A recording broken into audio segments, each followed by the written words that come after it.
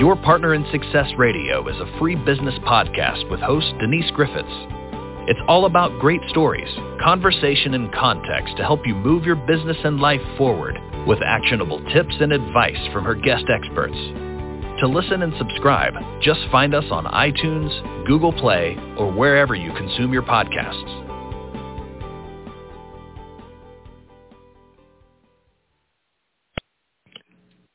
When we are crystal clear on what we want, our yeses are stronger and our nos are easier. Tracey Brown. Welcome to Your Partner in Success Radio. I'm your host, Denise Griffiths, and this podcast is ranked in the top 2% of the most popular podcasts globally. And I'm very excited to share that because it's all about my incredible guests. And I am honored and blessed to share time with people who are at the top of their game, and they join us to help you get to where you want to be in life and in business. Now, these are not people who hold back at all. Their goal is to share with us the essence of peak performance. And today I get to welcome to the show Tracey Brown. Tracey is a #1 best-selling author. I have her book on my desk, and an international mindset award-winning motivational speaker in the mindset industry. Her signature speech, her signature speech, The Disease of Playing Small, is featured on Amazon Prime Video series, Speak Up Season 4. Now, Tracey is a United States Coast Guard veteran, and after many years of undiagnosed PTSD, she was educated as the Director of Physical Rehabilitation and has been working for over 25 years to help clients get free from physical pain. And for more than a decade, she has specialized in pain reduction via scar tissue therapy. We're going to talk about that, as well as helping others move from the pain of playing small to the joy of playing full out, increasing joy and growth personally and in business. Her mission is to help individuals and business leaders understand that we have great power in our choices. And when we apply a positive mindset, excellence in our language, we're going to talk about that as well, and joy in our endeavors, those choices will serve the highest good for all. Tracey, welcome to Your Partner in Success Radio. It's good to have you here. Oh, it's great to be here, Denise. I've been excited since we set this up. We tried, just so our audience knows, we tried on Monday and we had techie failure after techie failure. So here we are. Yeah. And in our virtual green room a few minutes ago, I think we both did a small prayer, like, let's make this work. So let's see how far we get with it. Because your story is so fascinating. Book, and I have it on my desk, Rescue to Recovery, a veteran story of hidden scars and personal discovery. I'm going to get out of your way and let you tell people who you are and how you got to where you are now. Well, I appreciate that so much, Denise. And, it's very interesting. We when we were talking Monday, we were talking about trauma. And my trauma journey, if you will, started when I was what I call my first remembered trauma was when I was 8 years old. I was severely burned, and I was in the hospital for months, and doctors didn't know if I was going to make it or not. I tell the story that imagine if you had 5 kids in a house and a babysitter, and all of a sudden one of the children were on fire, and what do? Well, back in 1969 when this happened, there was no 911. And imagine, 911 and no 911, and you've got a child on fire. So it wasn't just a trauma for me; it was a trauma for everyone in the household. One of the kids ran and got the neighbor and took me to the hospital. And then, my mom gets there and all. So anybody that's even around a trauma actually experiences some sort of trauma. And it used to be the statistic used to be 70% of the population experienced trauma somehow, some way. And 20% went into a trauma loop, which is PTSD. And I don't like to use the D because we'll get into that a little bit more. But that's post-traumatic stress disorder. And, I believe that after this pandemic and whatnot, 100% of the population really has experienced some sort of trauma. And so those numbers exponentially go up. So I think trauma is a big part of it. And I really made a lot of my discoveries. After the Coast Guard, I went into physical therapy. I became a director of physical therapy rehab.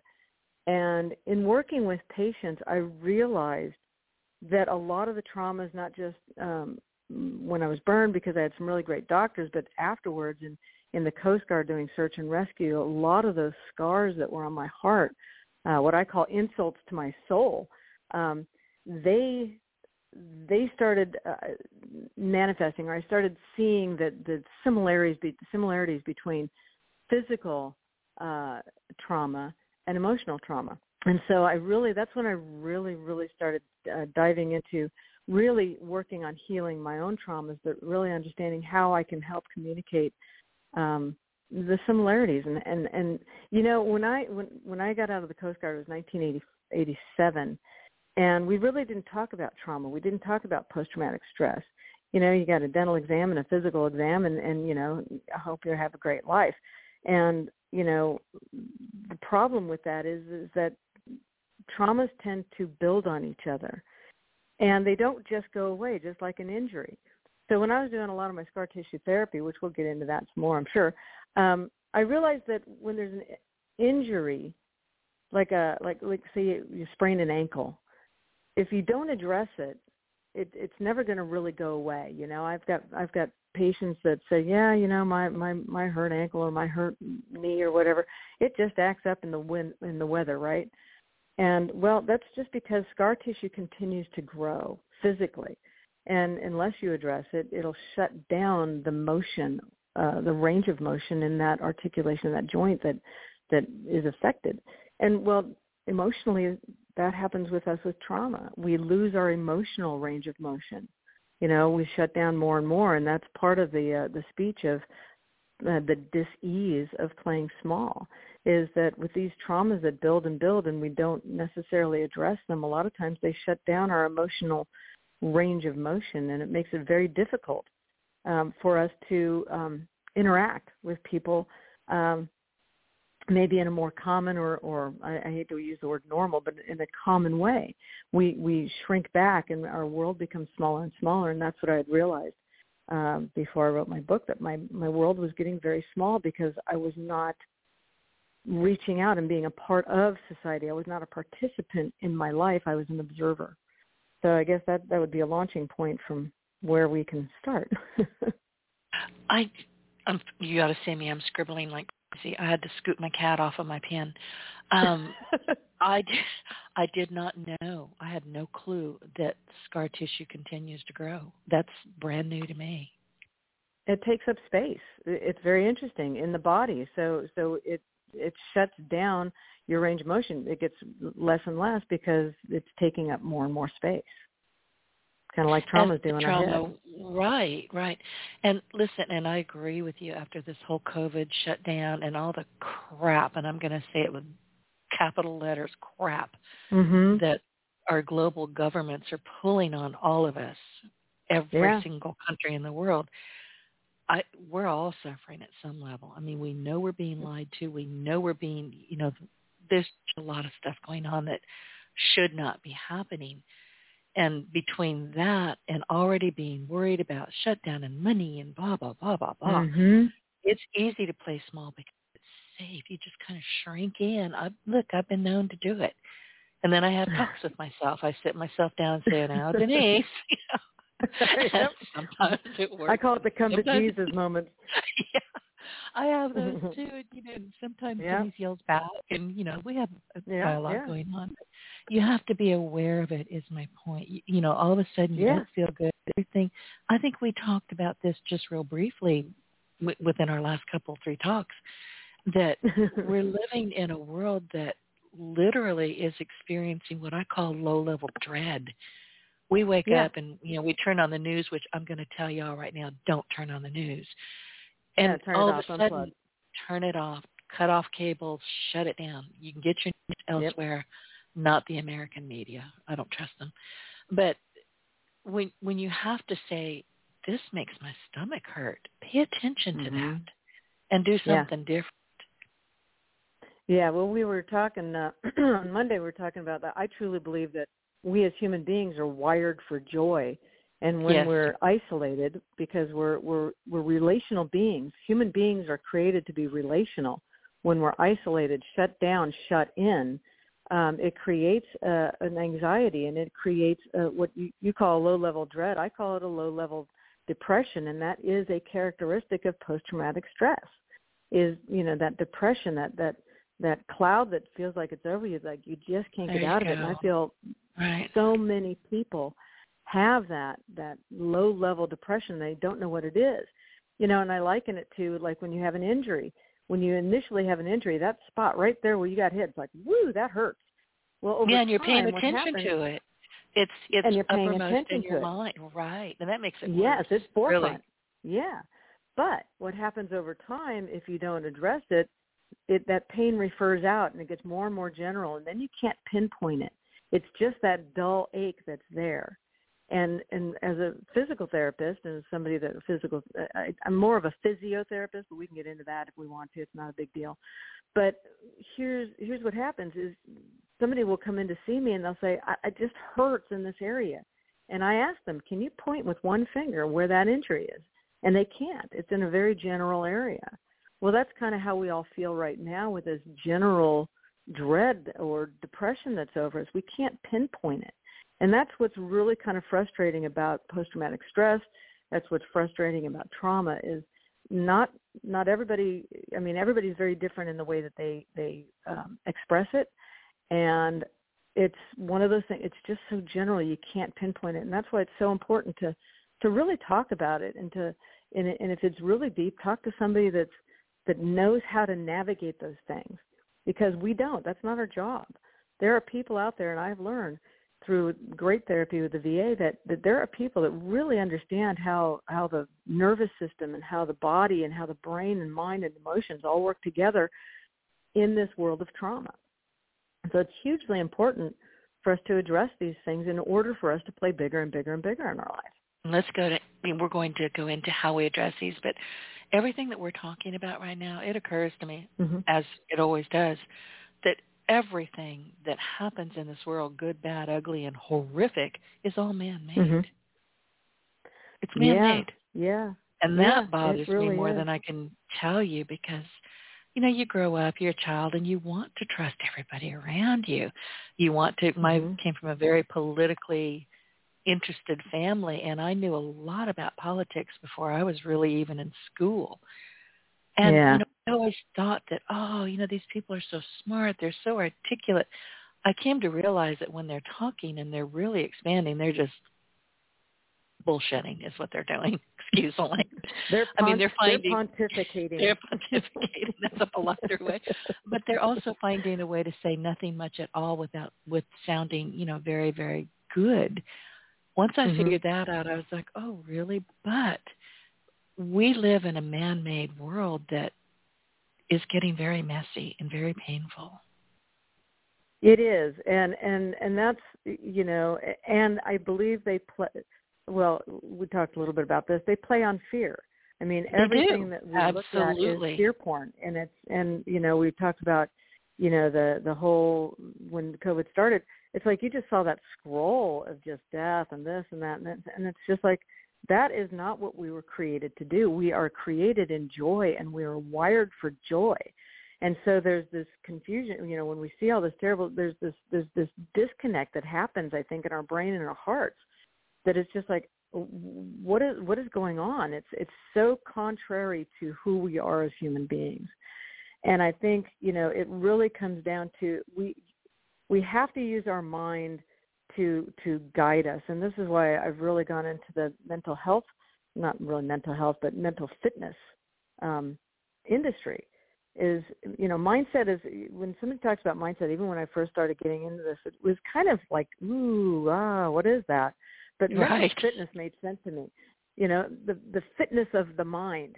And we have to exercise it just like we would exercise the body. And so that's what I do. Is my whole thought process and teaching is on how do we exercise our mind to serve our highest good.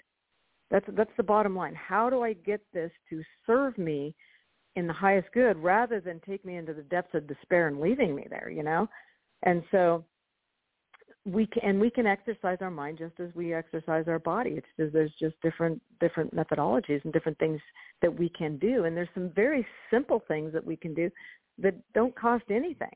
And, those are some of the things that I teach. Right. Give us, some examples if you would. For me, one of the biggest examples, and I had to teach myself this, believe it or not, was just sheer unmitigated gratitude. I was always thankful for everything, but I didn't express it. And I'm one of those people, I don't sleep a whole lot anyway. And when I jump out of bed every morning, I would jump out, hit the floor, and my mom would say, "Oh, God, the devil's away. She's here. She's out there." Oh, geez. And and this actually happened with one of my podcast guests probably about 10 years ago who had a terrible illness. He was going to die. He was told he was going to die, and he decided not to believe that. And he did what he needed to do. He sought, surgical intervention, and, he did some of the things he was told that he needed to do. But what he did was he went full on into gratitude. He's still around. He's cured. He's fine. And I went, how come I do that? I'm not ill. There's nothing wrong with me other than, being an idiot some days. But, I thought, okay, so now, Tracey, when I wake up every morning, I have to stay in bed. I make my stay. I mean, I don't have to do it anymore. I just automatically do it. But I had to teach myself to stay in bed, cat on my bladder. I was pretty sure I was going to die. And speak my gratitude out loud for as long as I power could. Of the word. Yes, right? Power and of the word. I use them out loud. The Bible says, and God spoke, and XYZ was created, right? The spoken word is extremely powerful. Our mind can play games with us, but this goes back to the power of choice. We have great power, and we can choose any time we so choose to make a choice for the better, for the greater. It's in the not moment. Easy. Literally simple, in the moment. But it's not easy in the moment. And so that to me is, I have a choice. I always have a choice. Even Mandela, I mean, the guy was in jail forever, and he chose to be free in his mind. And so he was a free man, and he even said it. I was a free man. I may have been in prison, but I'm free. And because we have the choice to do that. And so making those choices, making the choice to be in gratitude. And, I remember, I love my grandfather. I loved him dearly. And he used to always say, you got to be strong, you got to be strong. Well, when I was in the depths of despair, in my deepest, darkest depression, it's like I would love to be strong right now, but I don't know how to get to strength, And then I started realizing, and I refer to the Bible a lot, I've read it a lot, but the joy of the Lord is our strength. And I'm like, I'm depressed. How do I get to joy? Well, the gateway to joy is gratitude. The only way you get to joy is through gratitude. And the only way you can really get to great strength, real strength, is through joy. Joy is the highest vibration the human body can experience. Okay? If you go to talk about Einstein, everything has a vibration. Everything has a frequency. Well, the highest frequency in the human body, the highest frequency in the universe is joy. And so you get to joy through gratitude. So one of the first things I teach people, it's like start every morning. And there were times I was so depressed, Denise, I got to tell you, the only thing that I could think of was I'm thankful for a warm bed. I'm thankful for warm water, and I'm thankful for a roof over my head. I'm so grateful for these things. And I did that for a very long time. Those three things, that's all I could come up with. But you know what? It's a start. So it's not what you're grateful for, it's that you're grateful. And so the gratitude starts to shift things. And so I start my day every day. 3 things that I'm grateful for. I say my prayers for the people that I love. And then when we start to go into playing bigger, then I start to set my day in my mind. So I'm big on visualizing. I used to play semi-pro softball, and we played a lot of league games, and we'd have a lot of fun. But we had one year where our team decided that we're going to visualize our game an hour before we play it. We're going to play it in our mind before we even play.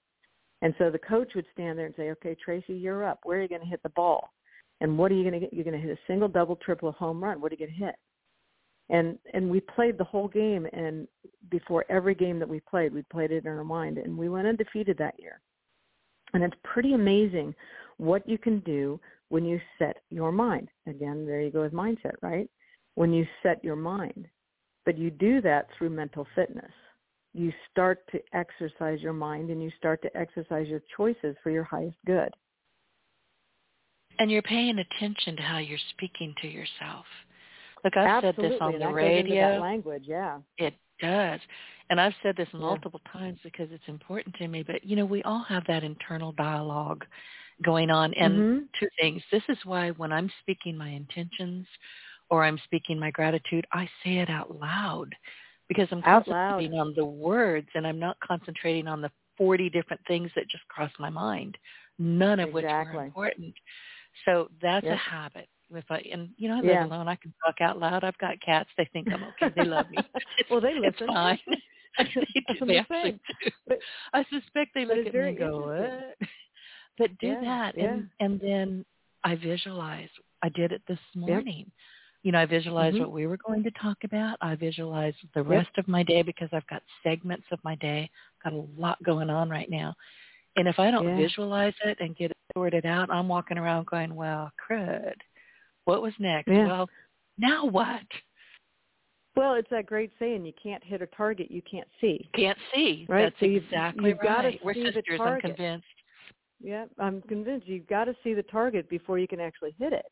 And so you've got to put that picture in your mind. What do they say? Shoot for the stars and hit the moon. So it's these are important choices, but they're all choices that we make. And so, and going back to language, that's one of the other things I teach is, excellence. My three key, what I call business strategies or strategies of life are, mindset creates direction. How you think, as you think, so you are, right? Those who think they can and those who think they can't are both usually right. Excellence creates empowerment. And excellence, when I talk about excellence, I'm talking about excellence in your language, speaking in the positive rather than the negative. And I call it the language game, which is in any type of circumstance when I'm talking, I do my very best to use nothing but positive words. So instead of saying, oh, you can't do that, how can I turn that around and say, it would be better if you did it like this instead of like that. Right? So trying to take all those negative words that you possibly can out of your sentences. And it makes you focus, like you say, it makes you aware of what you're saying. Slow down in our speech and be specific and be, what's the word? Be very aware of what you're saying. Be aware of what you're saying. Speak with intention. Be positive. There you go. That's the word I'm looking for. Be intent in your words. And so it's very, very important. And, my third one is fun creates sustainability. The fun factor is lost on so many people, fun and joy. And, do you know the statistics that 85% of the population hates what they do in life? They hate their job. I know. 85%. It's like, are you kidding me? When we are doing what we love, when we absolutely do what we love, I believe it was Napoleon Hill in his master class, he quotes that even if you dig a ditch, if you love what you do, the joy of it takes the labor out of it. And so if we love what we do, we're going to be highly effective in what we do because we're going to have so much passion for it and so much care to do it well and to serve in our highest capacity. And imagine if that 85% of people that hated their job was flipped on its head and 85% of the population absolutely loved and enjoyed what they do.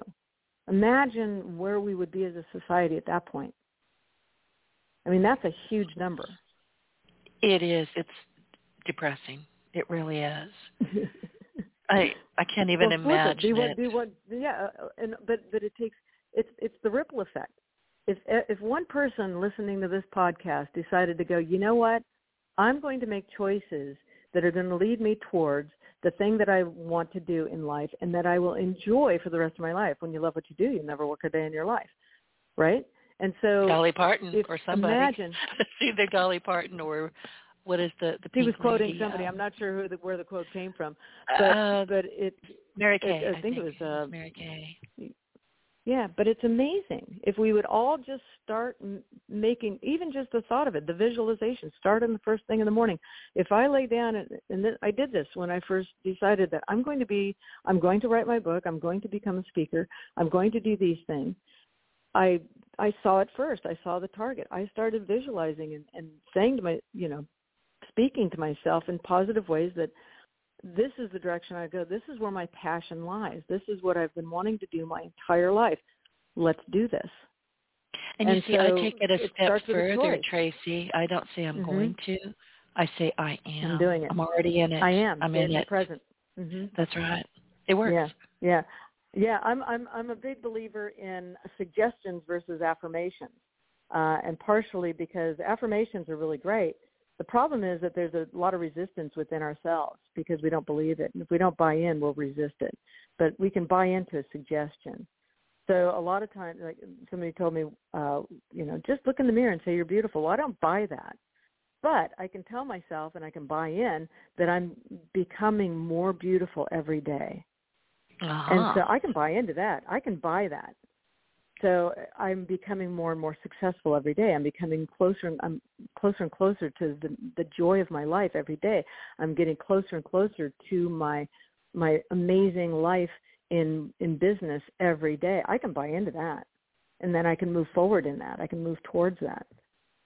Because they've already discovered that behavioral modification doesn't work. Because I've too kind much of in the figured that subconscious. too. Yeah. Well, there's too much in the subconscious that holds us back. We're only functioning in 10%. 90% is subconscious, which drives us. So we've got to get beyond. We've got to bypass, right, the gatekeepers. So suggestions. And we are the gatekeepers. The sad thing is yes, we are are the gatekeepers.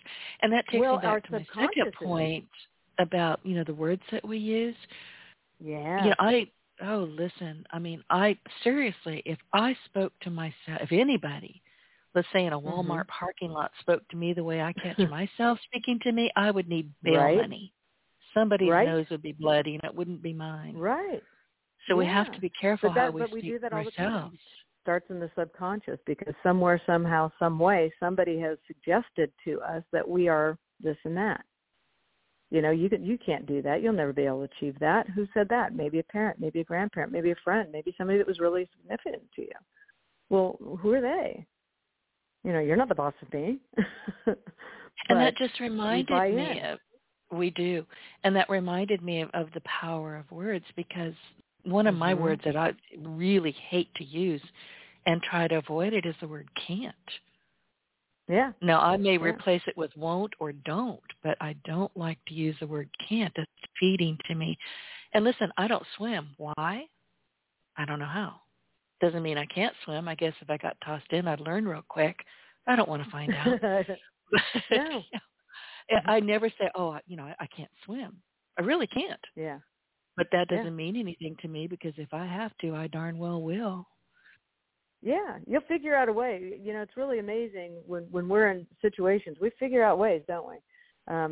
We are very very adept at adapting. Adept at adapting. That's the word. Yeah, but it's really it's amazing. It's amazing what we can do if we choose. Because I talk to people all the time, and it's like we always do what we want to do. We may say that we want to do something, but and if we don't do it, then we really didn't want to do that, right? We always do what we want to do. So why not put it out there? Right, and that's the difference between, okay, this year for New Year's I'm going to do this. No, you're not. You didn't do it the last 4 years. It's not really a goal. It's not really I'm going to do this. It's not a destination that you're heading down. It's just it sounds good. It looks good. I'm going to do that. No, you're not. Sure, you're not. Get over it. No. Well, that's one of the things that I work with people on, both individually and in groups. Is one of the things that we work on is, it's the overarching question of life, as far as I'm concerned, is what do you want? I mean, what do you really, really, really want? And when you get down to what you really, really want, that goes back to the statement. When you're crystal clear on what you want, your yeses are stronger and your nos are easier. because you'll know what's on your path and you'll know what's not. And so when I know what I really, really want, when I'm in my zone and I know what it is that I want, then somebody can come up to me and say, oh, you can do this and this and this. And it's like, that's really great. But that's not on my path. So I can say no graciously and be kind in my no and keep on my path, because the more successful you get, the more distracted you're going to be, because people are attracted to success and they'll want your time and they'll want your focus. It's like when we talked about I teach mental fitness at the Polk Institute. Well, Tim, the COO, approached me at a keynote that I was giving, and he said, I like what you're saying about mindset and all this kind of stuff. We need a facilitator to teach mental fitness. And everything that he said was so in line with my path that yes was so easy, it was ridiculous. It's like, yes, I'm in. I didn't even have to think about it because it's on my path. And you'll see a lot of CEOs, they make very quick when they know what it is that they're doing, when they know what it is that they want, whatever their bottom line is. And so when you're crystal clear on what you know, what you want, your yeses are stronger and your nos are easier. That happened to me yesterday. I mean, in a heartbeat It happened. And I knew it was coming at some level, and I wasn't surprised. And I said, I think I yelled yes. I was like, yeah. I'm in. I'm so excited. Yeah. Right. Listen, I am in chapter 3 of your book, Rescue to Recovery. And you talk about how we function. And, we're going back to that you're a physiotherapist. Uh-huh. And you say, I specialized in scar tissue. Scar tissue is a big deal. Let's go back to that because I didn't know. Yeah. And I'm fascinated by this, and I think our guests need to know a bit more. I mean, our audience, rather. Yeah. Well, scar tissue therapy, it's interesting. Statistically speaking, I'm kind of a stats freak. 90% of the pain in our body and lack of mobility is due to scar tissue. Okay, so let that sink in for just a second. Think about the pains that you have in your body. Think about the things that hurt. 90% of that is due to scar tissue. So, and I've had so many clients and patients that have come to me and it's like, I can't lift my arm up over my head. I can barely get it to shoulder height. And, I say, well, you've got probably some frozen shoulder issues. It's probably soft tissue, this and this. And they go, oh, it can't be. It's got to be something terrible. They go get x-rays and MRI, and guess what? It's soft tissue because they're scar tissue because they had an injury. 90% of the pain in lack of mobility in the body is due to scar tissue. So if I can address the scar tissue in the body and get you more and more mobility, imagine now translating what's the percentage of scar tissue in our emotions and our heart that's keeping us from, you fill in the blank, keeping us from a fulfilled relationship, keeping us from an amazing job, keeping us from the dream that we've always wanted, keeping us from the whatever, because the pain and the immobility in our heart. And that could keep me awake forever. No kidding. Because it did it to me. It kept me playing small, the dis-ease of playing small. Right. So it's a difference between disease and dis-ease, which I totally that's what the word is. Yeah. Exactly. So think about it. But you have to break it down into its component parts and go, oh. Yeah. But yeah, I'm a wordsmither. I love words. But it's interesting because if you have something that you want to do, something that you're going to do, and you don't do it, there's a discomfort. If there's something there that you've been wanting to do forever and you just shy away, you back away, there's a discomfort, there's a dis-ease. Well, that's what happens when we play small, when we know that there's more. And not to say that everybody has this huge grand dream. I know people in my life that they're perfectly happy right where they are. They have no discomfort whatsoever. And God bless them. But there are many, many people that are not playing as fully as they possibly can. And I take that as an athlete because I'm an athlete. When I'm injured, I can't play full out. Something's holding me back. Well, what is holding us back from the greatness of our life, from the fullness of our life? whether it be the fullness of our relationships or the fullness, and that's where I really saw it, was I was not participating deeply in my relationships. Brene Brown, I love what she says about vulnerability. You know, it's where connection begins. When we allow people to see us and we see them fully, that's where connection begins. And when we don't have that, it's because we're holding back. We're not allowing people to see us. And I didn't allow people to see my traumas for decades, and therefore nobody really knew me.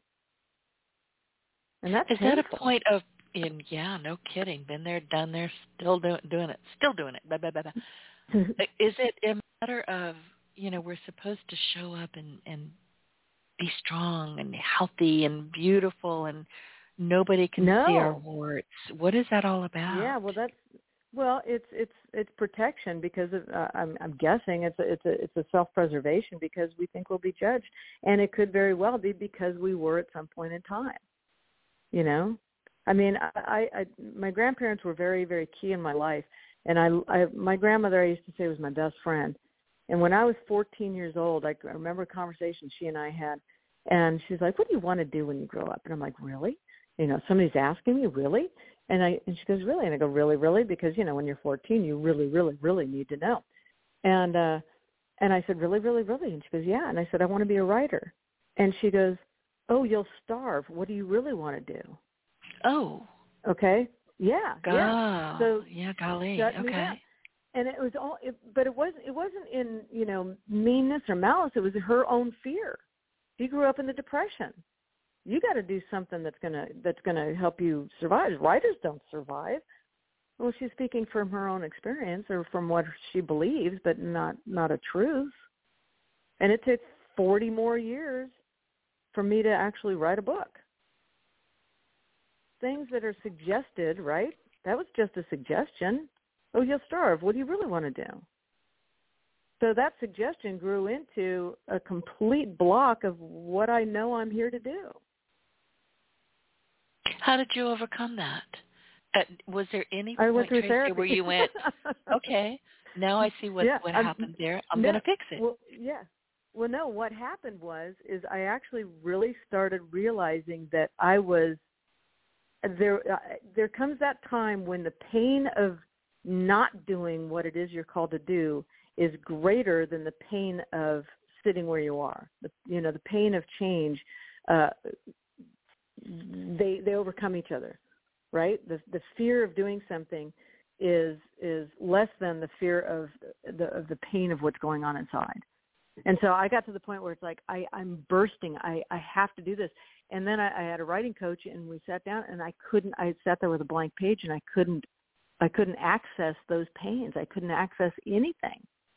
And that's when I really realized it's like, okay, something's seriously wrong here. I mean, I write. I've written poetry, and I've written lyrics, and I've written, all kinds of things all my life, and now I can't access something. My world has gotten so small that I can't access those things. Okay, I have a choice now. I can stay in this pain. I can stay in the smallness of what I'm doing and just continue on what I'm doing. But the pain was greater, and so I had to step into something that scared me to death, which was therapy, because I was afraid that if I started to tap into some of those pains, that I may never recover. I may never be a functioning person in society. That's what I truly believed. I believed I was so broken that I couldn't be fixed. And I had to press through that pain and that fear to get to the other side so I could play bigger. And it's a choice. And the amazing thing is that all those suggestions that are in your head, oh, you'll die, oh, this and oh, that, those are literally, I call them the devil talking, just saying, you can never do this. Just sit down. And there's something inside you goes, no, there's more. There is more, and I want more. I want more in my life. Even if it's just a little bit more, I want it. And so then I decided I need to pull up my big girl pants, and I need to go talk to somebody. And the amazing thing is, it wasn't this big bad wolf. It wasn't this terrible thing. It was amazing how quickly things started to unwind and how quickly freedom came. because I was a prisoner in my own pain. I mean, it's prison.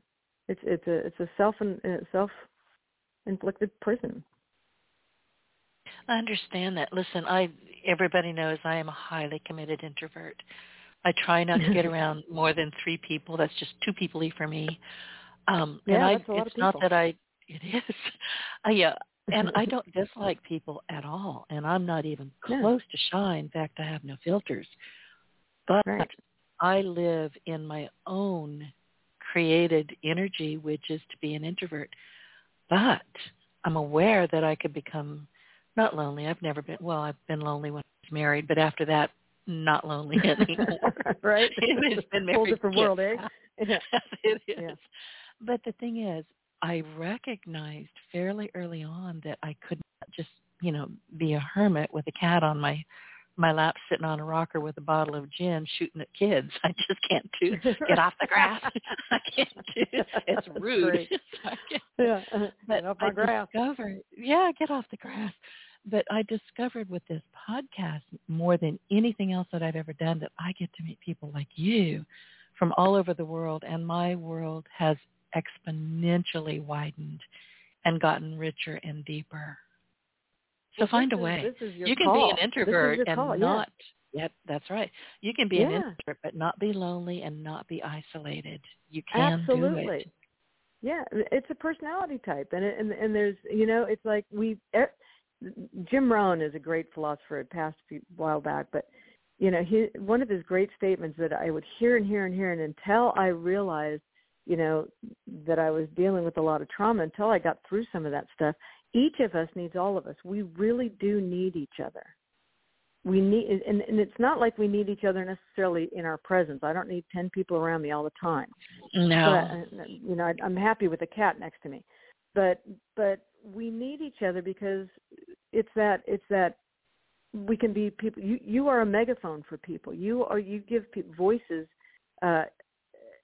amplification, and that's a huge thing.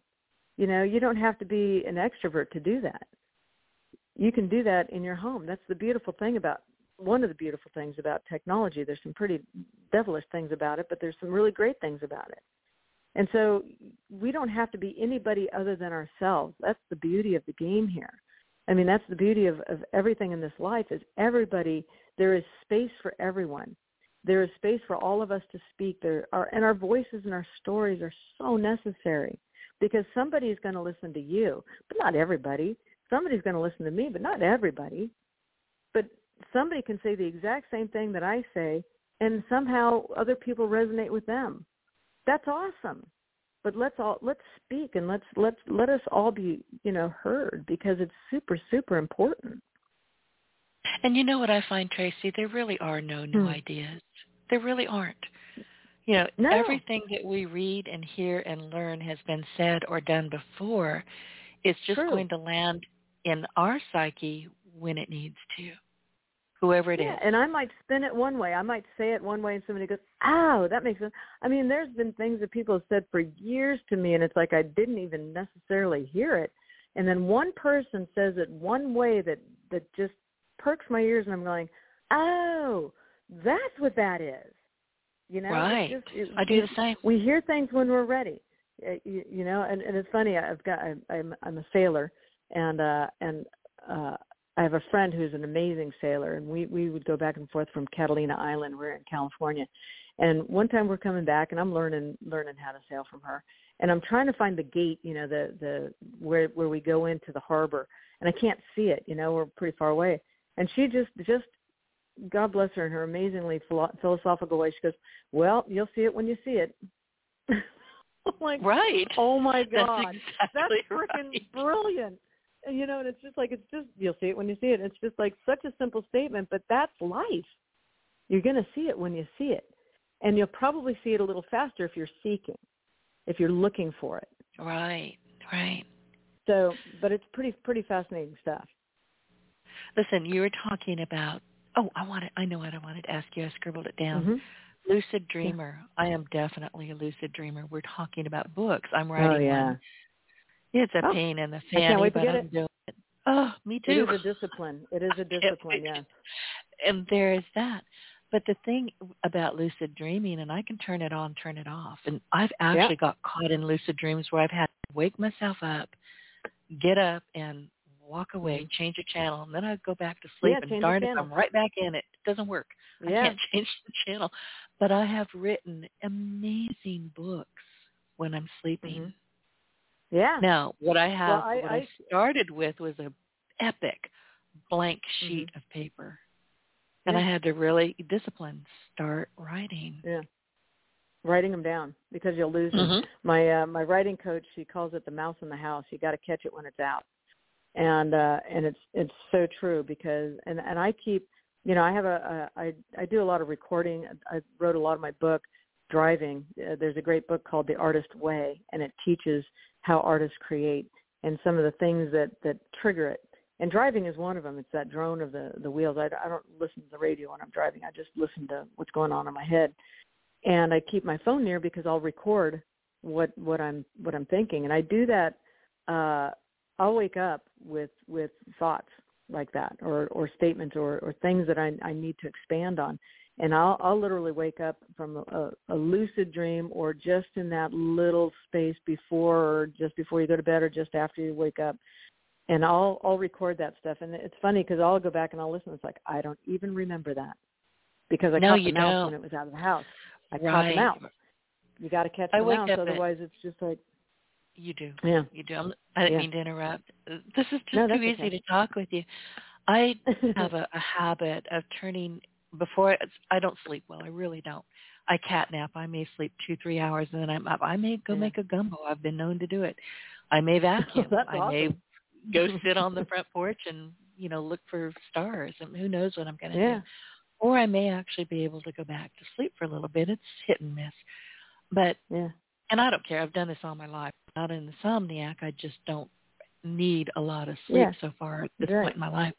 And when I know that I'm about to actually fall asleep, and it may be 1 in the morning, it often is, I will turn over whatever it was that, I couldn't quite get a grab of during the day, and I'll turn it over to my subconscious for review. Out loud. Everything's out loud. Yeah. And I wake up, Tracey, I swear to you, 3:18. I've had friends call me, are you awake? Yep. 3:18. The answer pops into my head. I have to, grab a pad of paper. I don't like to keep my phone near me. And write it down, because if I don't, it's gone. It's gone. It's gone. You got to catch the mouse. Right. I love that. I'm going to go read that book. I wanted to get back because I'm really fascinated by what you're talking about, scar tissue therapy. This is something I've never heard of. So tell us about that. Well, it's interesting.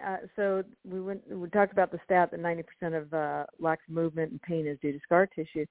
And so I tore my, for lack of better terms or ease of layman, I had a rotator cuff tear. It was very severe on my shoulder. And so the doctor that I was working with at the time, I did the regular PT stuff. I did ultrasound, did exercise, I did a few other things. And, after about 9 months, I was about 75% there, still pain, didn't quite have full range of motion. And I looked at the doctor and I said, there has got to be something else out there. Ultrasound is 100 years old.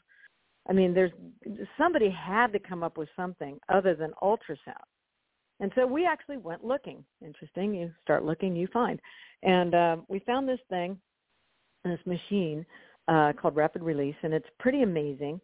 And it works on frequency. And you're going to find more and more, and there's more and more out there. There's a lot of frequency therapies out there now, if you're looking, more so than there ever has been. And it's interesting because I forget who it was. It might have been Einstein, might have been somebody else that said, the healing of the future will be in frequencies, because he believes that everything has a frequency. And so I'm using a machine that its frequency reorganizes confused tissue. And so scar tissue is just confused tissue. When you injure something, and the way that I explain it to patients is soft tissue, muscles, ligaments, tendons, they contract and they relax. That's their job. They're like big, long strings, and they're stringy, and they are supposed to be in alignment. When you have an injury, they get out of alignment, they get confused, they get knotted up like a ball of string. Well, you've got to unwind it to release it. And you'll see a lot of massage therapists, they do what they call myofascial release, or they do cross fiber work. They're trying to realign the fibers. Well, what happens with this machine, and it does it very quickly, it through vibrational frequency, it actually reorganizes the confused tissue, which is scar tissue, and as if the injury really was never there. And it doesn't do it fast. Well, it does pretty fast. I mean, considered what ultrasound is, it's much faster. But, it's not a one and done. It usually takes about anywhere from 6 to 8, 12 treatments, depending upon how old and how bad the injury was. But it can take a lot of treatments. But usually people feel relief within the first treatment. We know we're going the right direction. I had no idea about this. Now, I'm familiar with, I use a fascia blaster. Ashley Black. Uh-huh. I mean, I've got all of her little tools. I love those things. Mm-hmm. I mean, you're taking, it sounds bizarre, but you're taking basically some pieces of, but it works. But you're taking some pieces of plastic and you're rubbing your body with them. Of course, you have to, there's oil on them. And I'm telling you, I mean, my hip hurts a lot all the time, largely because I'm sitting. And I'm, I'm sitting improperly. And when it gets to the point where I'm like, okay, son of a biscuit, that hurt. I head from a shower and I blast the heck out of it. And I'm back in my desk within 30 minutes going, that helped. So, you're talking about. That's aligning it. Yeah, that aligns it. The only problem that I have with those, the only problem I have with those is because they tend to do a little bit of superficial damage. So when you're scraping, they're called scrapers, and you have a system called your capillaries. All your little, in your vascular system, you've got capillaries, and they sit on the surface, and you can damage those, and that's a big part of the healing process is the circulation. Well, if you damage the capillaries, foam rollers do that. I think foam rollers are cool, but you shouldn't do something too hard because you don't want to damage the capillaries. What this machine does is it goes right through the healthy tissue without damaging it. It's a frequency. So it's not about pressure, it's about vibration. And so what this does, and it's not like a massager, it's very different. It's just tuned differently. But it goes through all the stuff that is healthy, and it goes straight to the scar tissue, the issue, and it reorganizes it. So it's much less painful. Yeah, it's much less painful than the scrapers. Scrapers can be pretty painful. And you have to be careful with them. Pain is an indicator. Well, pain is an indicator that something's wrong, right? So if there's pain, something's wrong. It's fascinating. I'm going to have to go look more into this tool that you're talking about. And we're talking about frequencies too. And because I do have a sleep issue, my mother said she would find me when I was 2 or 3 years old in her closet tying my father's shoes together. Apparently I didn't like him very much. But and I actually didn't, as it turns out. But she would find me in the weirdest places. She finally just got to the point where she made sure the windows were locked, couldn't get out, which made sense. I was like, Mom, I want to go outside. No, it's midnight. No. Yeah, not right now. but the thing with frequencies, I will use frequencies for sleeping. There's different hertz that you can listen to for meditations, for different things. Yep. They're out there. Yeah. Absolutely. Oh, and it's real. It's very real.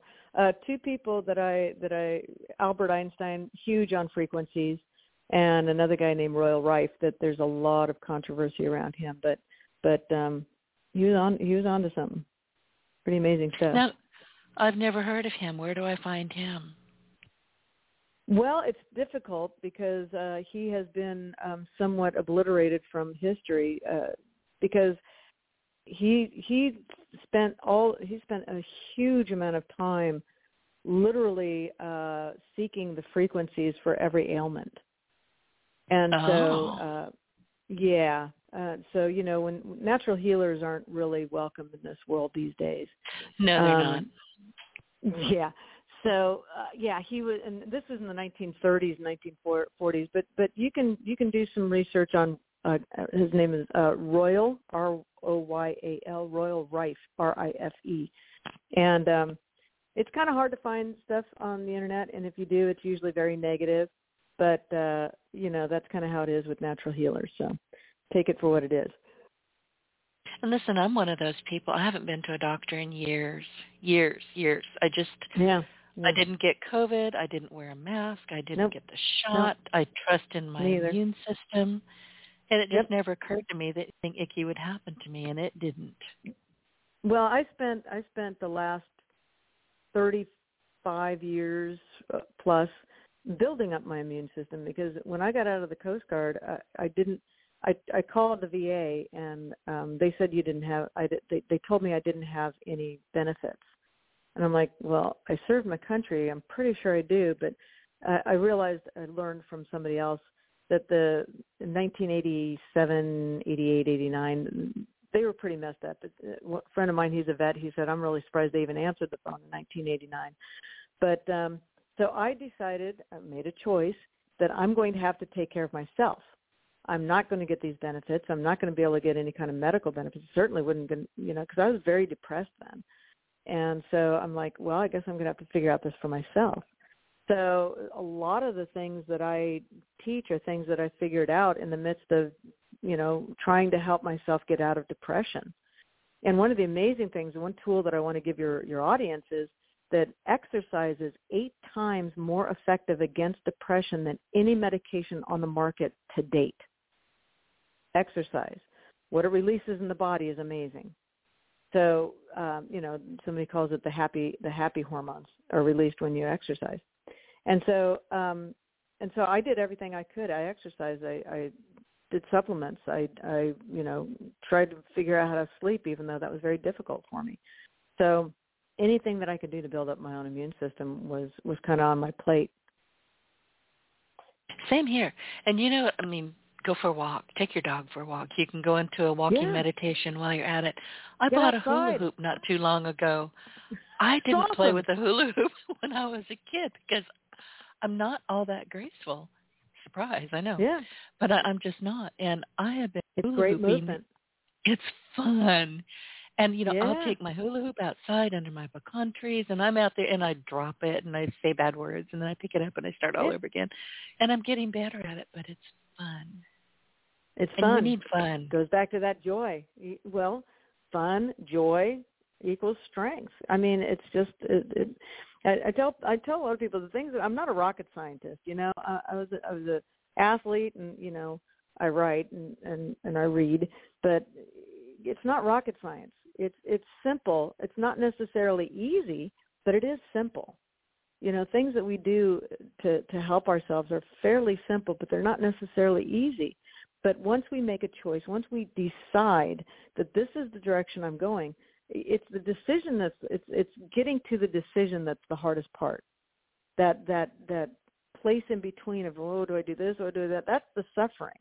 Once you make the decision, everything gets much easier because you're moving in a direction. One of my favorite sayings is you can't steer a parked car.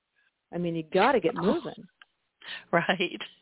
I don't think I've heard that before. I love it. That's one of my You faves. also can't turn the steering wheel. You can't. You cannot steer a parked car. You've got to be moving. So even if you're going in the wrong direction, at least you're in motion. And you realize once you're moving towards something, you can go, oh, that's really not where I wanted to go. So turn. You can turn because you're moving. You can. And listen, I find my nav system all the time. She is not the boss of me, and I get lost That's right. all the time. And I have no sense of direction. In fact, it's so bad that my dentist will leave me out just so I can go pay my bill because I'll get lost in the corridors. Great. I'll wander around forever. But I can get I can turned around the world. Yeah, I can navigate around the world, but I can get lost in a mall because I get inside and everything looks the same. It's like I know. Listen, we are just about out of time. This has been the fastest 60 minutes. Wow. Tracey, where can people find you? You can find me at my website, www.rescuetorecovery.com. I'm on Facebook, Tracey Brown _official. I'm on Insta, same thing, Tracey Brown _official. and or they can go, if they go to my website, you can find my Linktree. It's there too. So I'm at Linktree TB Consulting. And your book is on Amazon, yeah? It is on Amazon. I tell people I don't like feeding the beast these days, so you can get it on my website, and if you go to my website and get it, you can get a signed copy. I don't charge more for it. I charge the same that Amazon does. I took pictures of the wonderful note that you put in the book for me, and I already put it out on social media. Tracey, thank you. Thank you for the book. Thank you for the delightful conversation. I have got stuff I need to go study. And it's thank you for the amplification of these voices. I appreciate you so much, Denise. Oh, thank you. It's been wonderful speaking with you, and I'm so glad we made it through the entire hour because, I really wanted to chat with you on Monday, but this was better as it turns out. Go figure. So everything works out, doesn't it? It does. Listen, I thank you for all of the terrific tips and the advice that you shared with our audience, and I encourage the audience to go find Tracey, get her book, and just follow her around. She's got amazing tips and advice and learned wisdom. Yeah, and so I love to do speaking. I love to do speaking engagements. So if anybody needs a speaker, I love to do that. Corporate groups or anything, I love to do that. And go look for the Polk Institute. They have been, most everybody in that group has been here on the podcast. They do amazing work. Amazing. It's Polk, P-O-L-K. Polk Institute, yeah, and it's basically social entrepreneurial training. It's a master class, and it's tuition free. So look it up. They have cohorts every year, and it's an amazing, amazing space. I really appreciate the Polk Institute. POLK Institute.org. Excellent. Well, listen, before we say goodbye, I would like to remind our audience to be sure to look for us on iTunes, honestly, anywhere else you consume your business podcasts. We're in Audible, Stitcher. The truth is you can't throw a stick on the Internet without hitting your partner in Success Radio. So find us and take us along on your success journey. Tracey, thank you so much. Thank you, Denise. Get your voice heard. If you would like to launch your own far-reaching podcast, contact Denise Griffiths at yourofficeontheweb.com and go to the podcast tab.